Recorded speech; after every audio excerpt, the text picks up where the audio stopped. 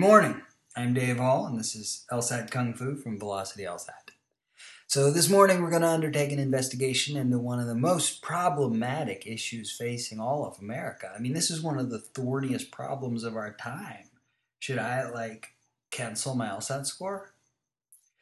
To answer this murky, subjective, psychologically and emotionally charged question, we're going to make use of reason, thoughtfulness, and math.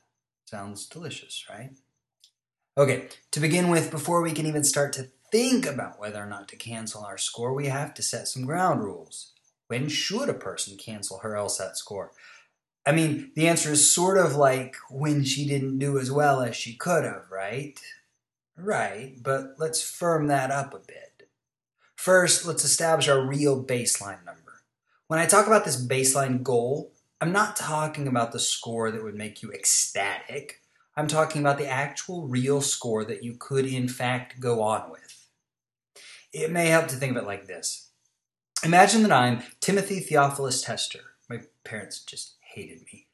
And I've been scoring 166, 167 on my most recent tests.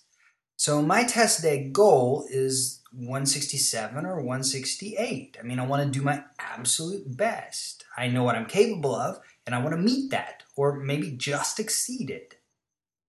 But that number's not my baseline. In about 3 weeks, I'm going to get an email, the subject line of which is your LSAT score. And when I open that email, the second line of text will have a number on it. My question is this: what number there will make me go, okay.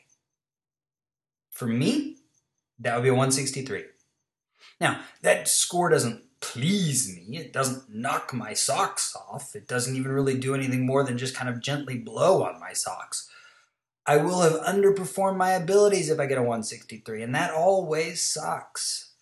At the same time, though, I've done my homework, and I know that that score will make me competitive at most of the law schools I want to attend. It's not as high as it should be. It's not as high as I can do, but it's good enough that I can live with it.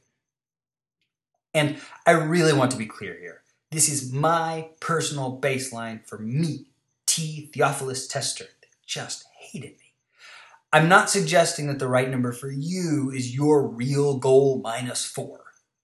It's just likely that there's some number a little lower than your goal with which you could be satisfied, even though you're not thrilled by it. Does that make sense? So now with my baseline in hand, I can begin to think. To do this, I'll need to make a clear-eyed assessment of my realistic performance range. First, I do a little digging through some score conversion charts, and I find that to earn a 163, I'll need to get about 80 questions right. Sometimes it takes a couple more, sometimes you can earn that with a couple fewer, but all in all, it takes pretty much 80 questions to get 163 on most tests. Now I assess my test day. On the first LR section, I remember I thought it was difficult, so I only actually got to 20 of the 26 questions. That means that I guessed on 6 of them, which means I earned 0, maybe 1 point by guessing. Of the 20 that I answered, I didn't feel perfectly confident. I mean, there were 3 or 4 questions I struggled with. I probably didn't miss every question that I struggled with, though. So realistically, I earned 17 to 20 points by answering the questions. The second LR section was better for me. I got 23 of the 25 questions, and I think I pretty much laid the smack down. There were really only 2 questions I had major trouble with, and even if I missed them both, I likely earned 21 points. I only guessed on 2 questions, so it's not likely that I earned any points by guessing in this section. Now, the reading comp was my standard. I did my normal 3 passages done well kind of performance. I didn't answer the last 7 questions, so I probably got 1 or 2 points by guessing on those. Of the 21 questions I answered, I know that I normally miss about 1 per passage, and since this felt like normal, I figure at the worst I earned 17 points, and at best, 21. Now, I owned the games. I mean, they are my bitch. And I mean that in the violent prison sort of sense, not in any sort of derogatory toward women sense. I didn't guess, is what I'm saying, and I'm pretty certain I didn't miss any. Of course, the careless error is always possible, but no more than that. I got 22 or 23 points in this section.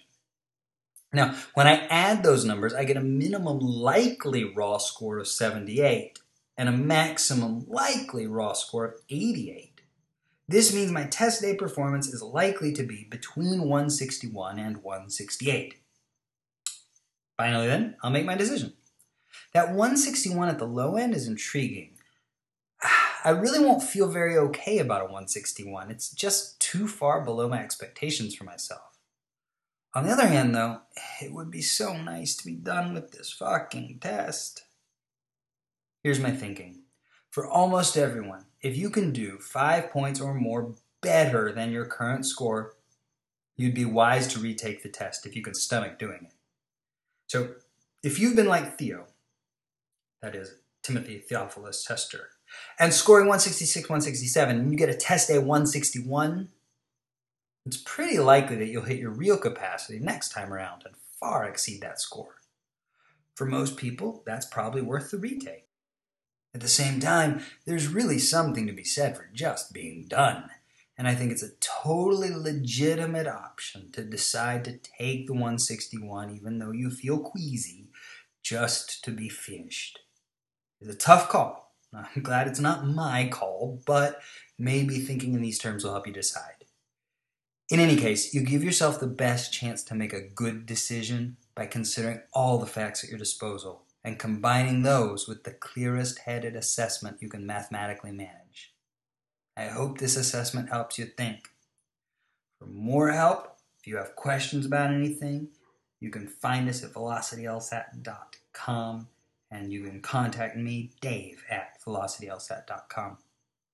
Hope this helps.